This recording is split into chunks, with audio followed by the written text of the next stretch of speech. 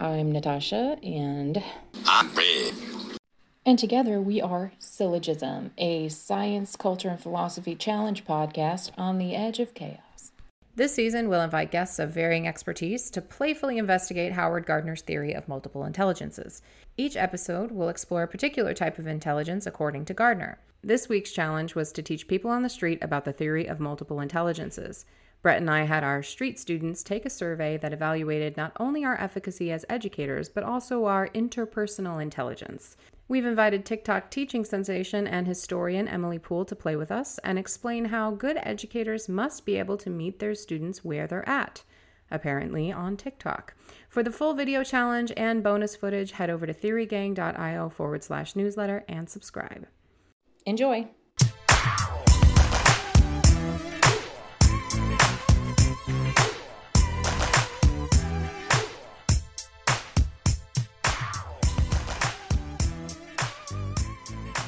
What would Howard Gardner say? He'd say you're an asshole, probably. This is a regular shit show today. This is fun. Oh, look at you. You're exactly on time. Hello. Hi. Woo-hoo. Hi, everyone. Hi. There she is, Miss America. Are you dressed for prom? I did put on a jumpsuit just for this occasion. So cute. Nice. I'm wearing a onesie, just saying. Perfect. We're essentially matching. I just got done coaching volleyball, so I'm like sweaty and like I wore my Colorado hat for you. Yay! I was gonna say, way to represent. Nice. Yeah. I'm gonna grab my tea because. Okay, go get your tea. You have a homecoming tonight, huh? Yeah, and I found out we have specific duties based on whoever teacher you are. And my duty, because our homecoming is on our campus, kind of like inside half of a building, but also outside. Like we have these big garage doors that we're gonna open up. So my duty is to wear a headlamp and then to run around the outside of the building to make sure that students are not doing anything nefarious. Oh my God. I'll be doing that all night long. You're probably the perfect person to do that though, because you're the cool teacher. Yeah, and they like want to be like on the good side because like she's so cool. She's on TikTok. She'll make fun of us on TikTok. I probably would. I've seen some of these TikTok teachers and the things they do in their classroom, kind of like with their students. What you think about that? Give me an example of what you think is like inappropriate teacher TikToking.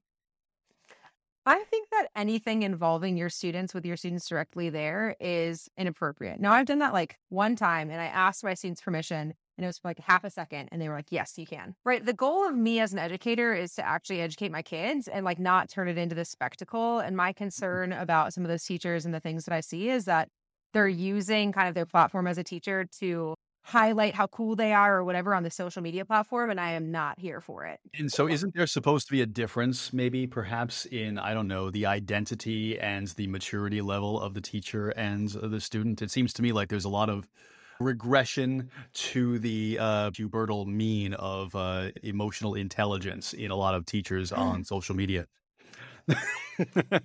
You know, how relevant based on what we're going to talk about today. Perhaps they have wilder students that are a little bit more unruly. If you don't have that rapport, then you're not going to be effective. So maybe there is a place for it.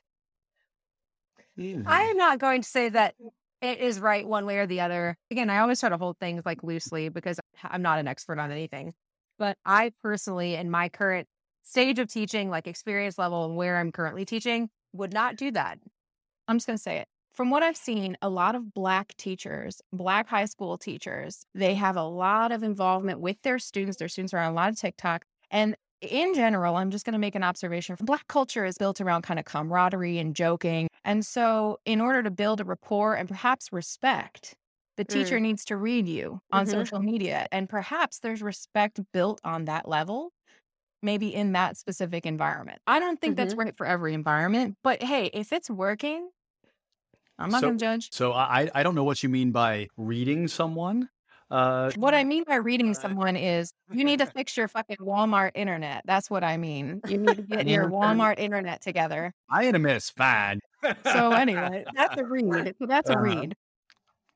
Okay. I think if there is no division that gives you respectability behaving like a child and trying to pretend that you can be in their shoes in a way that erases your adulthood from the interaction, I think is a kind of self-effacement that also is going to limit the possibility that you can educate someone. No one's going to respect their peers as much as they will an adult who comports themselves properly, I don't think. I'm going to push back against that on multiple fronts, if that's okay. Okay. So yeah, please. So I started teaching when I was 22. It was like I fit in with the culture already. I knew what everything was like. I knew all of the rhythms. And I think it was exciting for them that I was so young and so in it with them almost. And I thought that did build up, extra rapport. And I think that's even still true nowadays, even though I'm much older than my students now. I've been teaching for 10 years. I still think that I'm viewed as like this young, cool teacher. And again, like they want to be on my good side, but it's not necessarily that they respect me as an adult or me as an authority figure. And that's honestly one of the biggest changes that I've seen in education over the last 10 years is that there was a point I could just say a rule and students would obey it because they recognize the authority that teachers had. And I have seen that dwindle and dwindle over the last decade. And that has made my job more challenging. I have two hypotheses about this. One is regional. So I just moved from Portland, Oregon to Nashville, and there is a respect here that was nowhere to be found in Oregon. I'm assuming Denver is going to be more blue than Austin was. So there's that yes, ma'am, no, ma'am situation. And then second of all, you've been on TikTok, what, like 2 years? Yeah, 2 years. Do you think that that is effacing any of your respect? I don't know. That's actually a really good question. The big change is like that cultural shift from Texas to Colorado for sure. And I think that that has a huge play in how I'm experiencing students here compared to Texas. But I wonder if that I think that I'm like this cool hip person. So like I can roll with whatever punches they throw at me. So yeah, I wonder if that does have something to do with the growing TikTok popularity. I'm trying to engage my students where they are, right? I know that they're going to spend time on social media. And if they're following me, in theory, the algorithm will work out in my favor, where they're going to follow other nerds who love talking about history. And that is like my hope and my dream. So I want to try to keep it always like we're talking about cool things, maybe things that people didn't learn in high school, but also like it's fun and engaging and content driven and like hopefully allowing students to like learn new things. So that's a perfect segue into our challenge, meeting people where they are. How did that go for you? I had a blast. Brett, did you have fun? I actually had much more fun than I thought that I would. And I only sat down with 3 people, but one conversation at the very end went on for about an hour and touched on all kinds of things that were, related to multiple intelligences, but then expanded into things that were cultural. And it was such a fantastic conversation that I didn't want it to end. And I talked to a young woman working as a kind of barista in a cafe who had a little bit of psychological knowledge. And so it was an interesting exchange with her as well. So the first one, guy, he was a street musician and he didn't know much about multiple intelligences. And you could tell by the end that no matter what I did, I might not have been that good of a teacher. And then once I just sat down with the second 2 people, I realized I didn't really need to teach them anything. They already knew more than enough to understand the concepts. And they were teaching me things in ways that I appreciated more than for my few moments of fame as an educator. I think that's a great point because a great teacher is really a great learner, I think. If you are excited and passionate about whatever it is you're teaching, people are going to feel it. And I think that's probably like what you're getting at. But I will say, Brett, I looked at your scores and so your people might have had fun, but you was not effective. I know I wasn't effective. I did, but the thing is, at least with the second woman, I didn't need to be effective at all. She knew, she got it. And the first guy didn't learn nothing, and I knew that was going to be terrible. I was like, you know what? This is pretty much summing up why I'm not a teacher. Let's see who got this one wrong. Let's see who got this wrong because now I'm curious. So you only got 2. By the way, your sample size is low as shit. So I had 3, but you shut it down because you was like, "Oh, he's doing good. I ain't going to catch up tomorrow." That's what you was doing. I shut nothing down. Okay. It timed out, but maybe you had it set up for a week and it was just me being late. Late. Yeah. Also late. So the first question is, what was your teacher's name? I had no clue. Tony didn't get it. Tony also didn't get that musical intelligence was not part of the first. So he did not get that. He also believed that the theory had been validated, which Oh, it oh was yeah. in fact not false. But he really connected with you. He got 9 out of 10, super connected with you. Yeah, there was nothing about this topic, I think, that was interesting to him at all, and he was really just out there looking to make some money, playing his drums and singing songs, and I was probably little more than a nuisance that he happened to entertain so that he could get a tip, and that was pretty much it. Yeah. So this one, Cece got your Uh-huh. name. Cece got this question correct, and she got this question correct. So good. Yeah. And she loved talking with you, and she felt like you were very effective. She loved you. Yeah, You had awesome. one who completely failed, and then you Right. had one that completely passed. The expert in anything was once a novice, and that was my first attempt. So I will say that I improved so radically after even just one shot. That proves that innately I am fucking awesome as a Oh my teacher. God, your ego is out of control. And my third one would have been just as good, but it's not on there. She actually could have taught us. She was so good that, like I said, an hour with her, and there's nothing I could have taught her. I think she probably knew more than we did after having read what little we did of his theory. Wow, that's impressive. Because everyone I talked to had no clue. And they all answered correctly, but like this one felt very connected, felt like I was effective and enjoyed the experience. But not everybody felt that way about me. But I was teaching groups. I had 2 single people and then 2 groups that I taught. So the first 2 people I taught were singular. And then there was a whole gaggle of older people. And then there was a whole gaggle of younger people. So that definitely changed things. And I think some of those people didn't feel connected because interpersonal skills are different one-on-one than in a group. Oh, completely agree. So Emily, you are the resident expert on interpersonal skills. And I say this not only because you're a teacher, but because you have cracked a TikTok code that requires a certain level of interpersonal intelligence as well. Yeah. Huh. Plays First off, I against- think, Brett, it's really interesting that even though that first guy didn't learn anything, he really enjoyed his time with you. And I think that, and even every person that you were talking about enjoyed their time with you. And Natasha, I love that contrast that you set up of that when you had bigger groups, people felt less connected. Because I do think that is an important observation, because if you Right. have these one-on-one connections, that's how you build up a lot of like relationship and trust and like positive rapport between the people. And I think even back to last year, I had a handful of students who would come into my classroom every day before school started just to hang out and chat.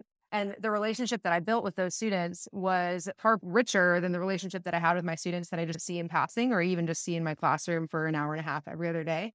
So I think there is something huge to like that one-on-one or that kind of small group interaction, because that does feel less personal, because I am trying to reach all people in my classroom all at once compared to one-on-one, even like tutoring or just hanging out, having a conversation together. Yeah. So imagine you're in a lecture hall and you're one of 150 people, and how connected are you to the most brilliant lecturer in that field? That person is not speaking to you. I took a lecture class in college that was like Astronomy 301 or something, and there were 400 people in this lecture hall. My astronomy professor was so cute. He wore like a little planet t-shirt every day, tucked into his jeans with a belt. Like he was old school and just so delightful. I liked the content, but whenever like about 10 minutes in, I'd be like, okay, can I get on like StumbleUpon or some other dumb website that existed in 2009? Just because you're reaching everyone, you don't even know that I exist in this room right now. You don't have no idea what my name is. I'm just someone on your roster. It's way less personal. It's way less effective when you're reaching that large of a group of people. So we could talk about how broken the educational system is. We could talk about higher education. That's my other podcast. But the pandemic was very informative. And, I was in Oregon. I was actually at a private school. And I realized, my $30,000 a year, whatever I was paying, was not going to cut it over Zoom. There was no reason to have her in a private school. My daughter at the time was a 2nd grader. So what I did was I pulled her out of that school, and Oregon was out of school the entire year. Went back for a month, which is the dumbest thing I've ever heard. Let's shake everybody up at the end of the year. So I hired a teacher. I gathered about 10 women, and some of them fell off. So there was 6 families that came to my home, dropped their kids off every day. And we had a teacher who came, and she was amazing. And she sat with the kids, and they did their Zooms and they did their homework, and she built in some extra curriculum. It was all ages. It was kindergarten through 4th grade. And this small group, they were so tight by the end. They learned so much and they didn't fall behind nearly as much as these other kids.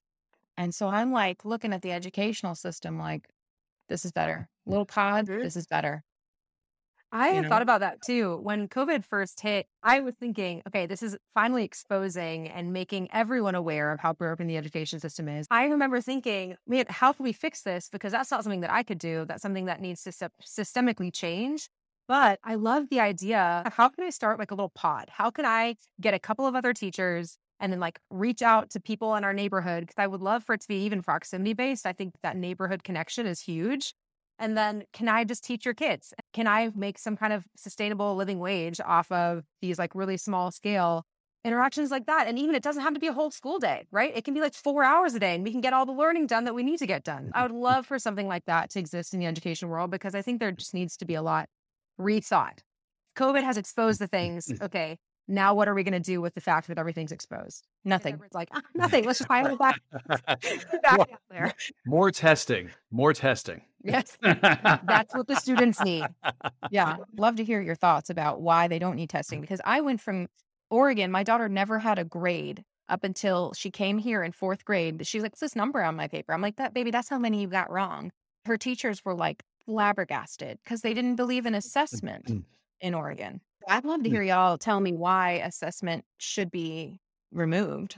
Oh, I don't think it should be removed at all. I'm a very big proponent of testing. That doesn't mean that there might not be some auxiliary ways of demonstrating comprehension for people with, let's say, dyslexia or what's the corollary for that in numbers? But Dysgraphia. Dysgraphia. Okay, so I would love to see more of that I've never gotten in education is that a lot of people who do homeschooling do so in a way that brings out exploration of the natural world, multisensory, multimodal ways, engage the person as a learner, as a human in an environment in which they participate and interact with, and they pick up things in ways that I think that resonate with them more deeply than merely regurgitating things that someone has said. Then you notice a kind of stratification from that kind of education, because a lot of those kids wind up being very creative and prolific in some areas of science because of that exploration. I totally agree. I am actually currently teaching at an experiential education school. And I went from teaching in public school for 8 years, which was very much we're going to teach to the tests because we have the tests and we have to take them. And that's what the students need to know based on this course. And then at this private school, which is an experiential ed school, I can do kind of whatever I want to do. You know, you talk about assessments. I think assessments are good. I don't think that multiple choice assessments are what students need. Most of my assessments are project-based, exploratory learning based, or like written essays, because I think that essay writing or just writing in general is an important skill that students will need forever. And a lot of these assessments were, hey, you can choose what you want to do. Like, here are your 3 options. And I always try to hit different, even theories of intelligence or kinesthetic learning styles or whatever kind of learning style. So they have options of how they want to complete this. They have rubrics associated with each of them, but then it's up to them. And then I think that encourages so much more buy-in, right? If students are having this voice and choice and what they're learning, how they're going to present that information, that makes them care more about what they're doing, kind of what you were just talking about, Brett. And I think that is like the key to successful learning. And that's what I've noticed in my classroom. Even in the midst of the pandemic, students were like fully engaged in this kind of learning compared to the learning that existed in my public schools, which was very much, we have to take the test, we have to do the things. Emily, you teach high school, right? I do. Have you heard of Catlin Gable? No. So Catlin Gable is like the 14th best day school in the country. It's in Oregon. Oh, wow. This is where I had my daughter because someone I know in my scientific world recommended it. And so I was all geeked about this. I started her at pre-K and they don't do letter grades. And so I asked, how will I know how my child's doing? And they scoffed at me. And I felt totally shamed, to be honest. They were like, we're going to talk to you. Duh. Like, don't worry. And then nobody in first grade knew how to read. And then they said, oh, you guys need to teach them how to read. I was teaching my kid to read, just best believe, because I believe that this experiential style learning, having experienced it myself with my own daughter, you can't do it too young and you can't do it too much because they don't learn the rote skills they need to have a baseline. And yes, And then it also sets them up to be loosey-goosey and like, oh, we're able to fidget and move and all this shit. And like, in actuality, I remember one time my daughter was sitting bouncing at the table or whatever. And my husband's like, can you sit still? She was like 7 or 6 or something like that. And she's like, I need a fidget toy. Yeah. You remember that? We were like, Yeah, you told me I this was story. like, she goes, I need a fidget toy. And he goes, you need a what? And she goes, I need a fidget toy. And he's like, yeah, ain't no fidget toys here. He's like, what are you going to do? You go to work telling me you need a fidget toy? I would fire you. She was like, He would, but there's a lot of corporations now who will pander no, to they your can't. to your every nervous tick. So No, that can you for a TikTok nowadays. Like, so I think there's a line because I was all gung ho about this. Being a scientist myself, I'm like, yeah, experiment on my kid. And then she doesn't know the months of the year by 4th grade. Bad news, dude. yeah, I wonder if that works better at the high school level, because last year I had a conversation with my students and I asked them how many of them had to memorize times tables. Like that is something that we all had to memorize, I'm assuming. And they haven't learned that. They have never memorized times tables because memorization is now a bad thing to do, which is not. Yes. Memorization is bad. You're avoiding memorization. Okay, so I'm not surprised. So you can't simply Google the answer to every question and expect it to demonstrate understanding for you. And so if you don't have things in your mind already that are the foundation from which you will start to integrate and then think about the new information that comes in, you're going to be a dummy. You're not going to be any better than the information coming in at any given point. You need to know some stuff. Yes. Memorization is not the enemy. And I think somewhere along the way, they said it was bad and then they stopped doing it. But then again, like, yeah, you know, the months of the year, that's memorized. That's in your brain forever. That's going to stay there forever. Memorizing times tables makes future math a lot easier because you know what 7 times 8 is in the back of your brain. You don't have to pull out your phone to do that. So somewhere along the way, that ended.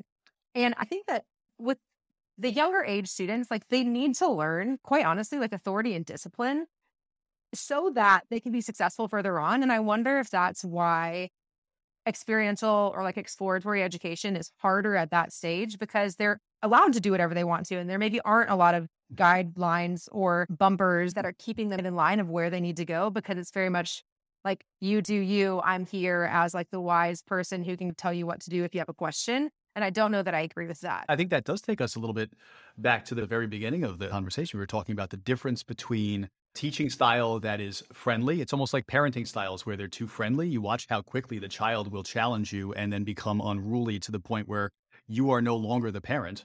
Early on, maybe it is much better to maintain that kind of separations. And then, people mature and then they know some boundaries and then they can play with them a little bit. No child without governance of some kind and some discipline, I think, is going to ultimately become a disciplined adult. And that includes self-discipline. So a lot of what we've been talking about is the boundary between educator and the student.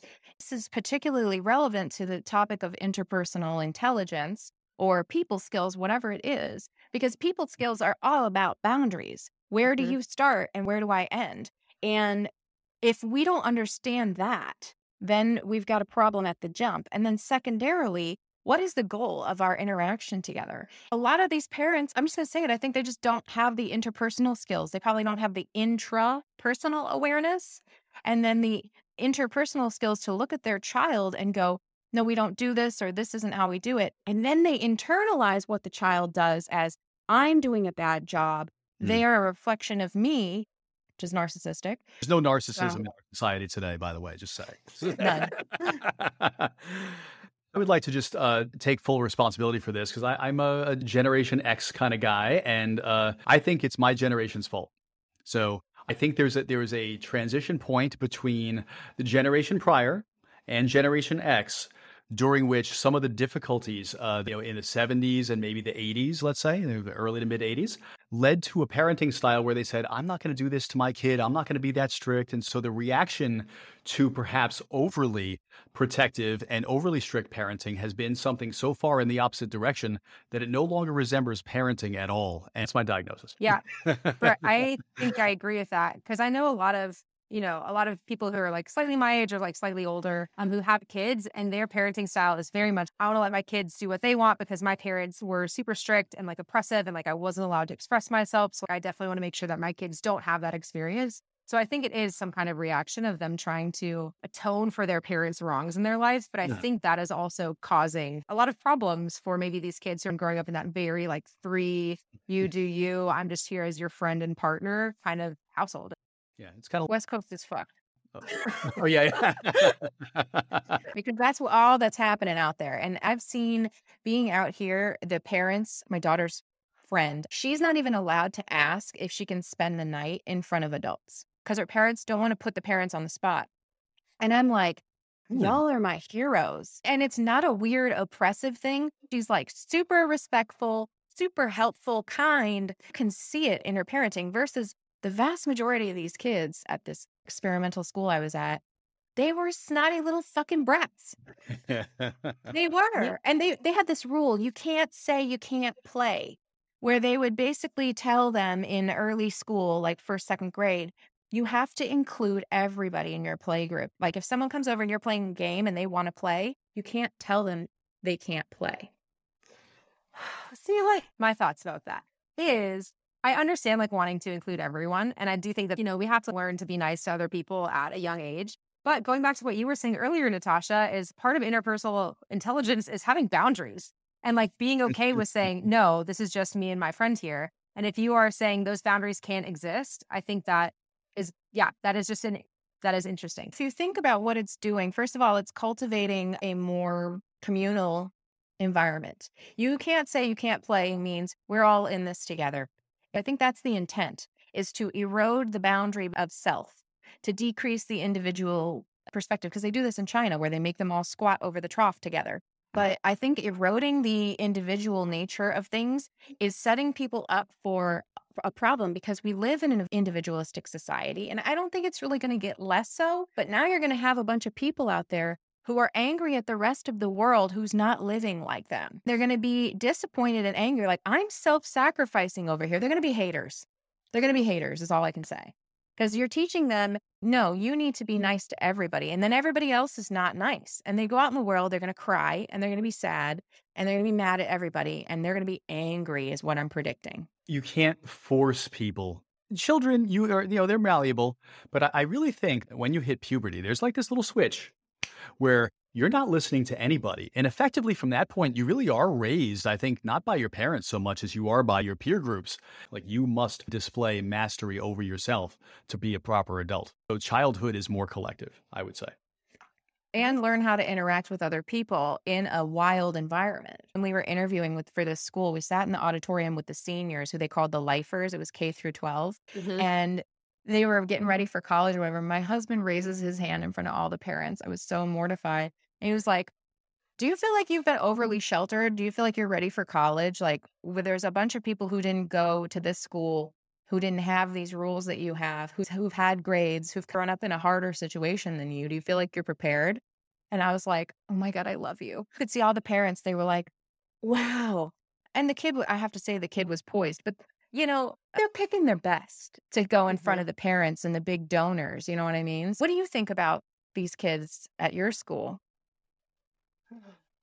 I think that.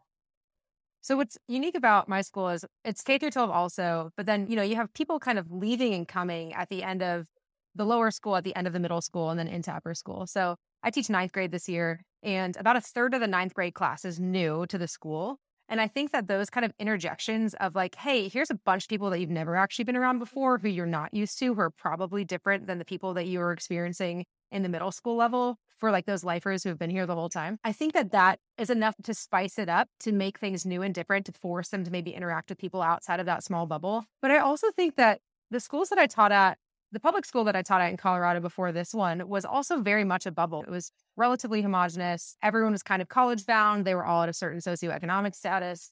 And I think that college is going to be hard for anyone who grows up in any kind of bubble where they're just surrounding themselves with people who are like them, because they're not used to being challenged in certain ways, or they're not learning how to interact with people who come from a very different background than them, whether that's like a different ethnic background or religious background or whatever that looks like.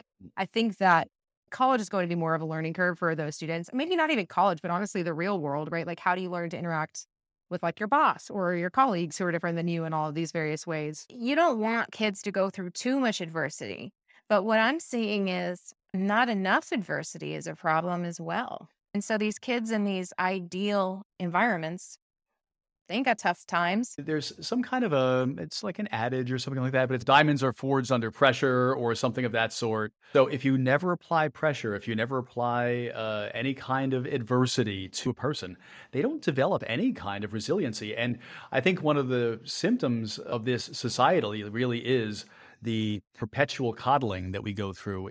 And you go into college, it's really just an extension of high school, which itself was really just an extension of grade school. And just see that we are basically extending kindergarten, and you've got a lot of adults in diapers in corporations now, and I think it's a travesty. I have a lot of things to say about that. I think my first thing is, I think on TikTok or on social media, I've been seeing a lot of like, hey, things need to shift to be part of this new kind of Gen Z world. And like, I think there might be something to that, right? If we're thinking about how COVID has exposed a lot of inequities or a lot of systemic problems in the world, okay, what can we do to remedy some of those things? And I do think that that does pose an interesting question. Just because it's been done this way for the last 50 years doesn't mean it's the right way to do it. So how can we change those things? And I think I'm seeing that on small scales, and I think that's important. I would love to work from home, but I can't work from home because I'm a teacher. But I love that my husband can now work from home full time, because what's the point of going to an office? So there are some questioning of the ways it's been done for a long time in order to better accommodate this new emerging workforce. And I want to say that, period. But then also, I love what you had to say about this like lack of experiencing failure. When I was in high school, I remember the thing was like the helicopter parents. They're just like hovering over, always checking in on their kids. And then when I moved to Colorado, I feel like the shift was, okay, it's the snowplow parents. They're trying to just get rid of every obstacle so their kid can be successful. But now I feel like this new kind of parenting, and again, I don't want to say that all parents are like this, but what I'm noticing is that it's like a golden brick road parent. Like they want to make it the road to success as easy and beautiful as possible so that their students never have to struggle in any way. And on my back to school night, what I talk about every year is ninth grade is the time to learn how to fail if we haven't learned how to fail yet. The stakes are low. They can come back from anything. Like, how can we teach and encourage failure so that they can build up resistance, so that they can build up that interpersonal intelligence, so that they can learn from their failures and become people who are capable of facing adversity? Yeah. And the problem with these kids in these more privileged schools is they are the golden children. They are coming from one or two children in their family. They don't have to struggle. And even some of these kids that are really talented, this is why like the valedictorian of your high school never really goes on to do very much, because they've just coasted. I mean, I was salutatorian, so Throw that in there. For me, it was accidental that my grandmother didn't graduate from 8th grade. I'm the first to go to college, but it occurred to me like in 8th grade, like, oh shit, I got called up for all these awards. I was like, okay, I guess I'm smart. And so I got real cocky. And, I feel like now in the last couple years, I'm really experiencing failure. Like I'm doing things I'm not good at. And I'm 36 years old. And I'm like, I've had to take a huge step back in my life just to like evaluate my own emotions, because I didn't have to develop resiliency around my own efficacy. I had to develop a resiliency around other people and interpersonally, but not around my own abilities. We talk about this with relationships where these young Gen Zers, you ever seen Skatey 420 where she does like, I need a himbo pog daddy, and she's, No. so she, he's talking about relationships and the vibe overall of relationships interpersonally, what I'm seeing with Gen Z is very bubbled. So like, you're toxic. No, you're toxic. I love that for you. I love that for you. They're not connecting. Can you say this? Like with your students, I think they have a lot of intrapersonal intelligence, perhaps like they're trying to get to know themselves, but then they're like, no, I'm good. I'm protecting myself and my energy from you and your toxicness. Yes, there's so many feelings going on, and they have the positive feelings, all the negative feelings, everything in between, and they always want to be cool. So I feel like all of those things play in together. Like they want to be popular, they want to be well liked, and also they have like an abundance of emotions. And these teens rely a lot more on their emotions than they rely on like their thoughts and their intellect. And they make these very emotionally driven behaviors, which makes sense because their brain's still developing and they have all these new emotions and new feelings that they didn't have before. But I think that, yes, it is very much either like I love you or I hate you. There's not a lot in between. And they exist in kind of those two opposites. And they don't necessarily even know like what love means, but they just have very strong feelings. They try to figure out how to fit those feelings into their interactions with other people. And it usually is like very positive or very negative. It's not so bad that they're still kind of in diapers because literally their frontal lobes are not even developed yet. Yes. No, we live a long time. They're not completely developed, but it is a kind of continuum. It's not like you hit 25 and all of a sudden everything about you that's going to be adult is permanently anchored in there.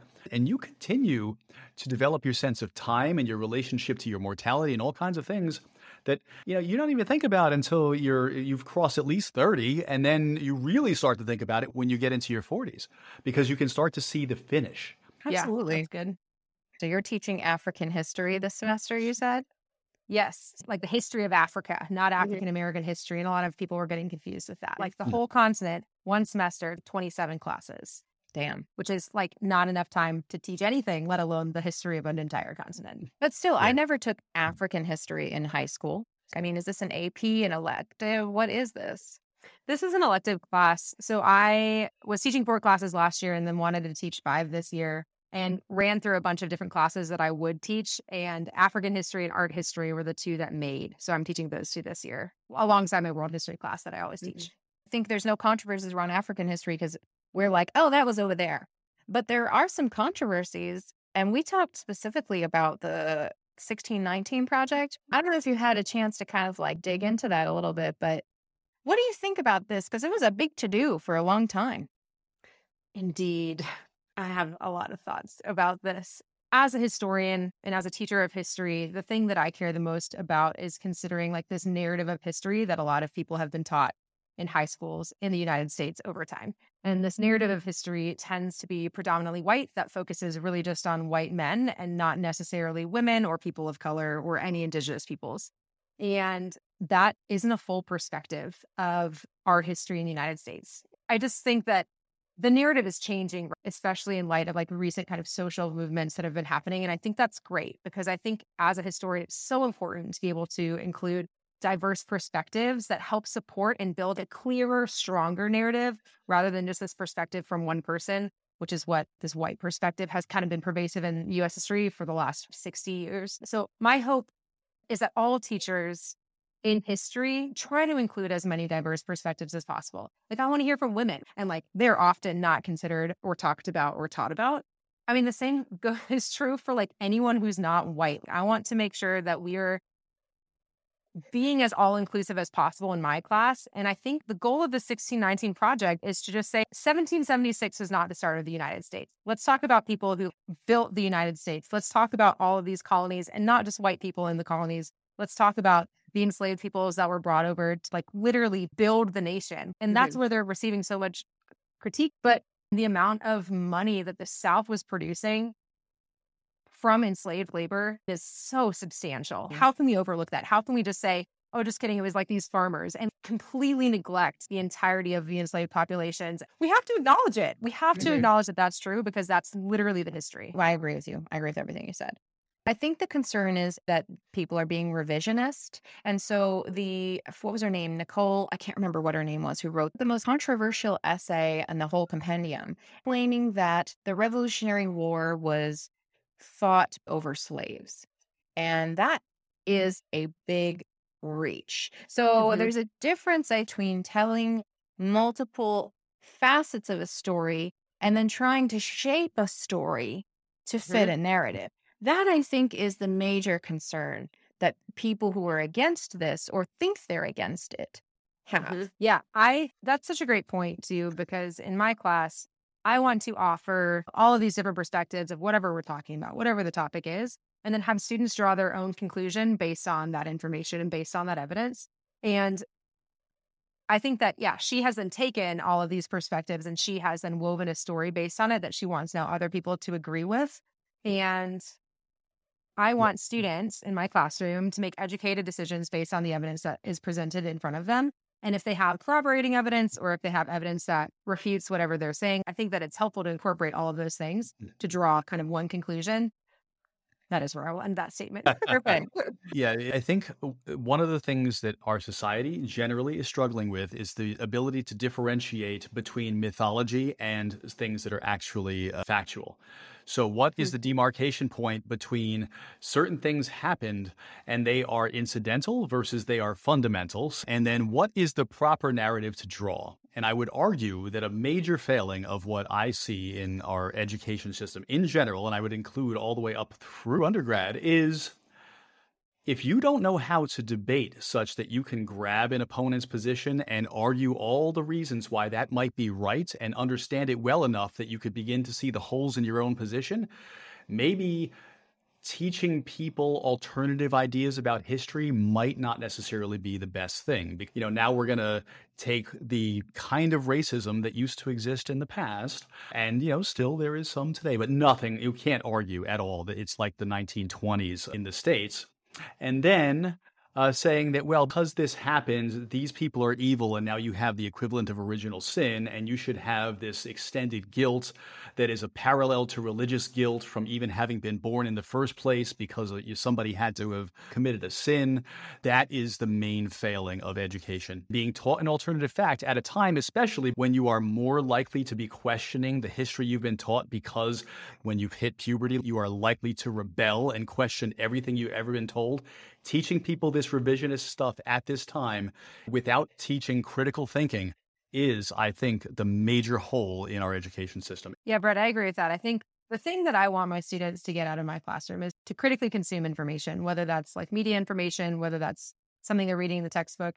I want them to not just take it because someone has told it to them. I want them to critically examine that and think about it and become these critical thinkers, because, Brett, I totally agree. That is such a huge failing of even people my age nowadays that I interact with. They believe everything on the internet and they can't critically consume information in a way that allows them to filter through the things that are like clearly don't line up and don't make sense. Right. So then an issue that I would have with the idea of calling anything critical, like this idea of critical race theory, let's say, since we're in this genre, what you don't realize is the word critical is being grabbed and co-opted, and you're looking at a magnified fragment of a prism of what's going on with the full spectrum of information, and then assuming that the entire world is this. It is the poorest possible manifestation of reason. And this is because no one understands what it means to even truly be critical. You're given a paradigm and you're just regurgitating it. You're not actually a thinker. Yeah, people don't want to think. This is the part that upsets me the most. But I see small ways of encouraging it. And I see things through social media. Like today, I'm getting dragged on TikTok. What happened? Well, I basically, Michaela Noguera, the makeup lady, she has a Boston accent and she's got like a really, yes. yeah. Yes. So there was a video that came out and she was basically saying, do you know how hard my life is? You should try being an influencer. I worked till 5:19 today. And so people are dragging her. With overtime. And so I know. Meanwhile, there's a video of her opening all this like Prada, Gucci PR boxes or whatever. I said, who is a TikToker who has become so mainstream that we no longer trust them? And I put her picture up. And people were like, you're just jealous. I'm like, they're like, whoa. They're like, you're mean. You're not nice. So someone with like 250,000 followers came on and said, you're being a bully. And she goes, you could never cancel her because you only have 6,000 followers. And I was like, the definition of a bully is perception of power. I can't be bullying someone who has more power than me. That's punching up, you dipshit. But there are all these people who are on social media, and at surface glance, you look and you go, ooh, this is bad. They're misinterpreting all these things. But what I look for in the plethora of comments dragging me is I look for the people who actually are asking questions. And there's a few of them asking, well, what can we do? Whose fault is it? Why is it like this? And those are the people that give me hope, because I'm like, yes, we have to start from a position of curiosity. I used Michaela as a device to illustrate a problem with them, the entire thing, that once you ascend to a certain level, your credibility goes down. People no longer trust you. So I do have hope that the algorithm, like what you said in the beginning, will start to help those people question a little bit more, and it'll meet people where they are and help drag them up. Mm.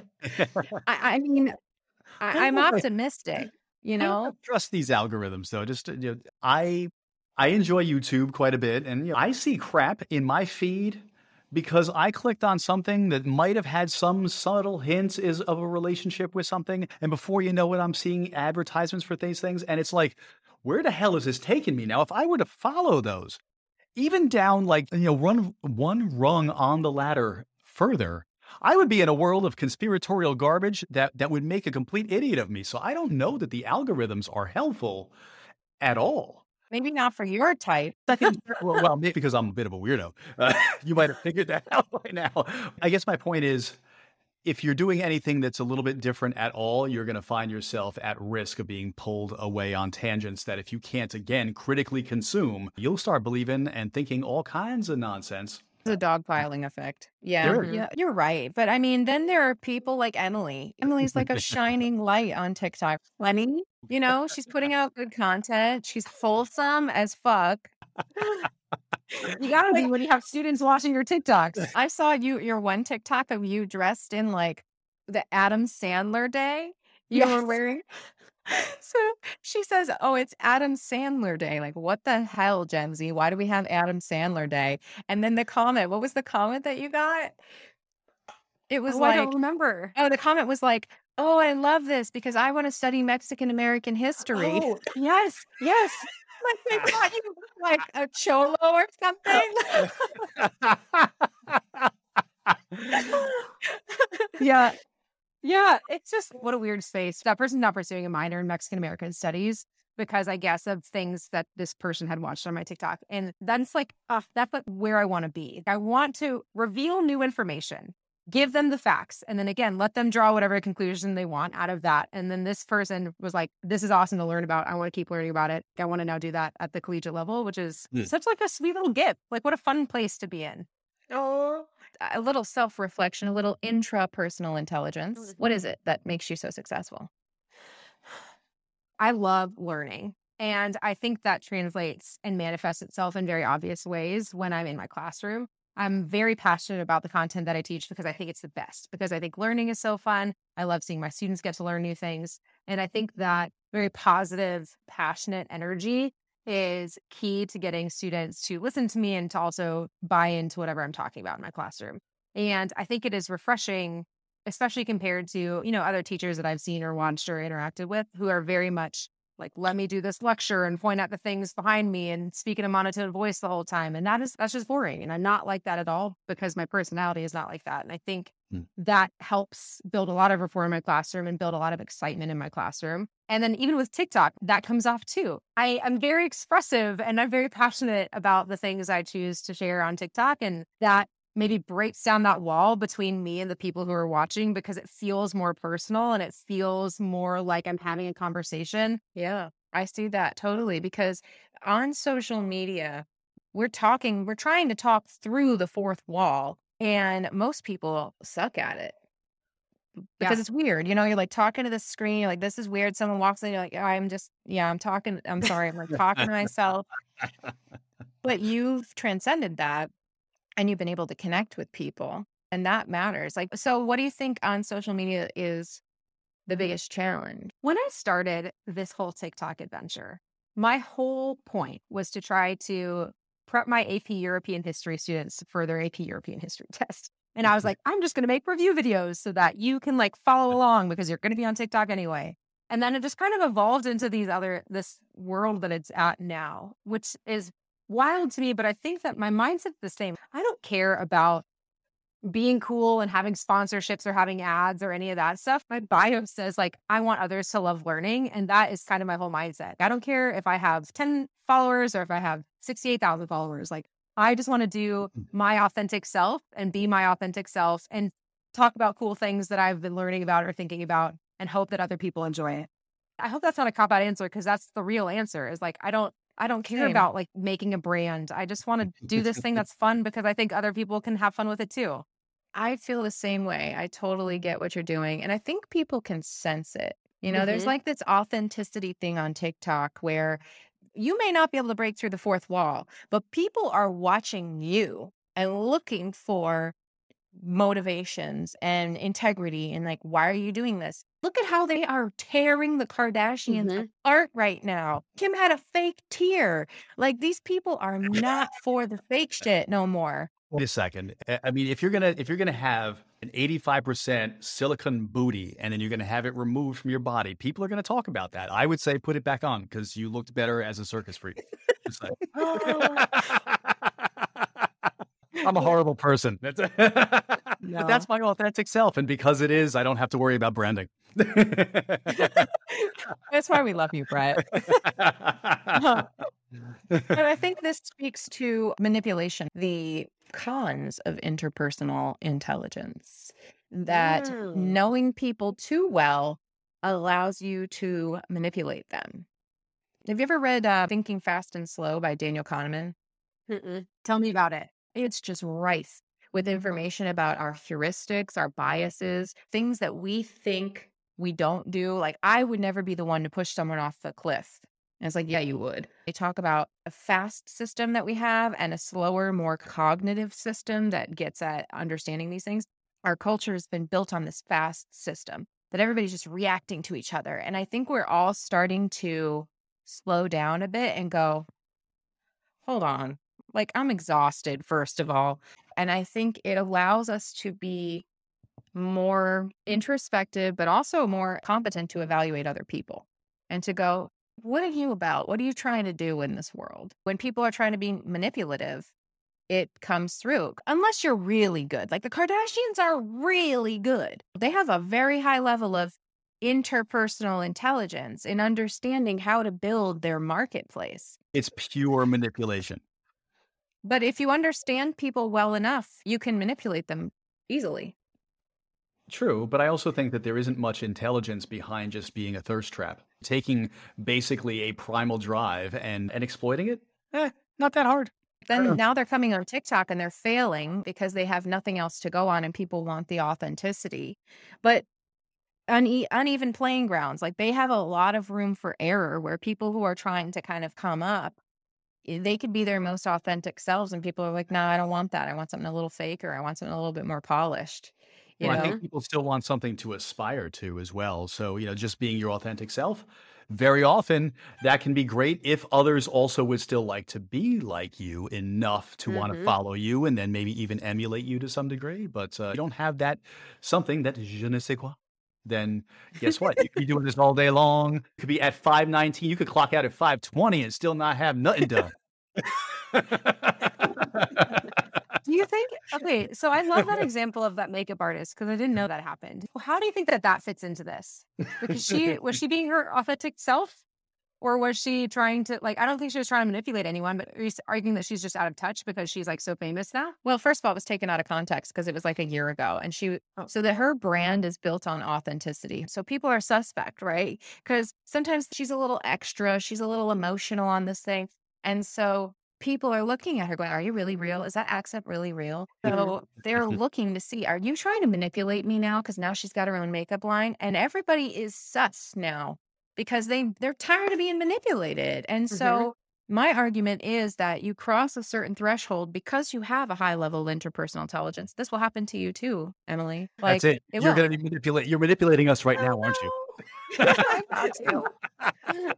But there's a threshold that we all cross if you transcend this arc, that you have to work against your own self-interest in order to be taken seriously as like a good human. If you never work against your own financial and self-interest, you look like an asshat. So in terms of interpersonal intelligence, I think she doesn't know because she's carving this new pathway. And anybody who's a pioneer doesn't know what's going to happen, right? And so she's just like deer in headlights, and she's probably crying in her room tonight because so many people are like, I mean, it's terrible. But interpersonal intelligence does you not a lot of good on the barren landscape of Mars. Where nobody's ever been before. Because like, if that was the one thing you had and there was no one else to rely on, you did. You need to have some other kinds of intelligence. It cannot be that's your only strength. Yeah.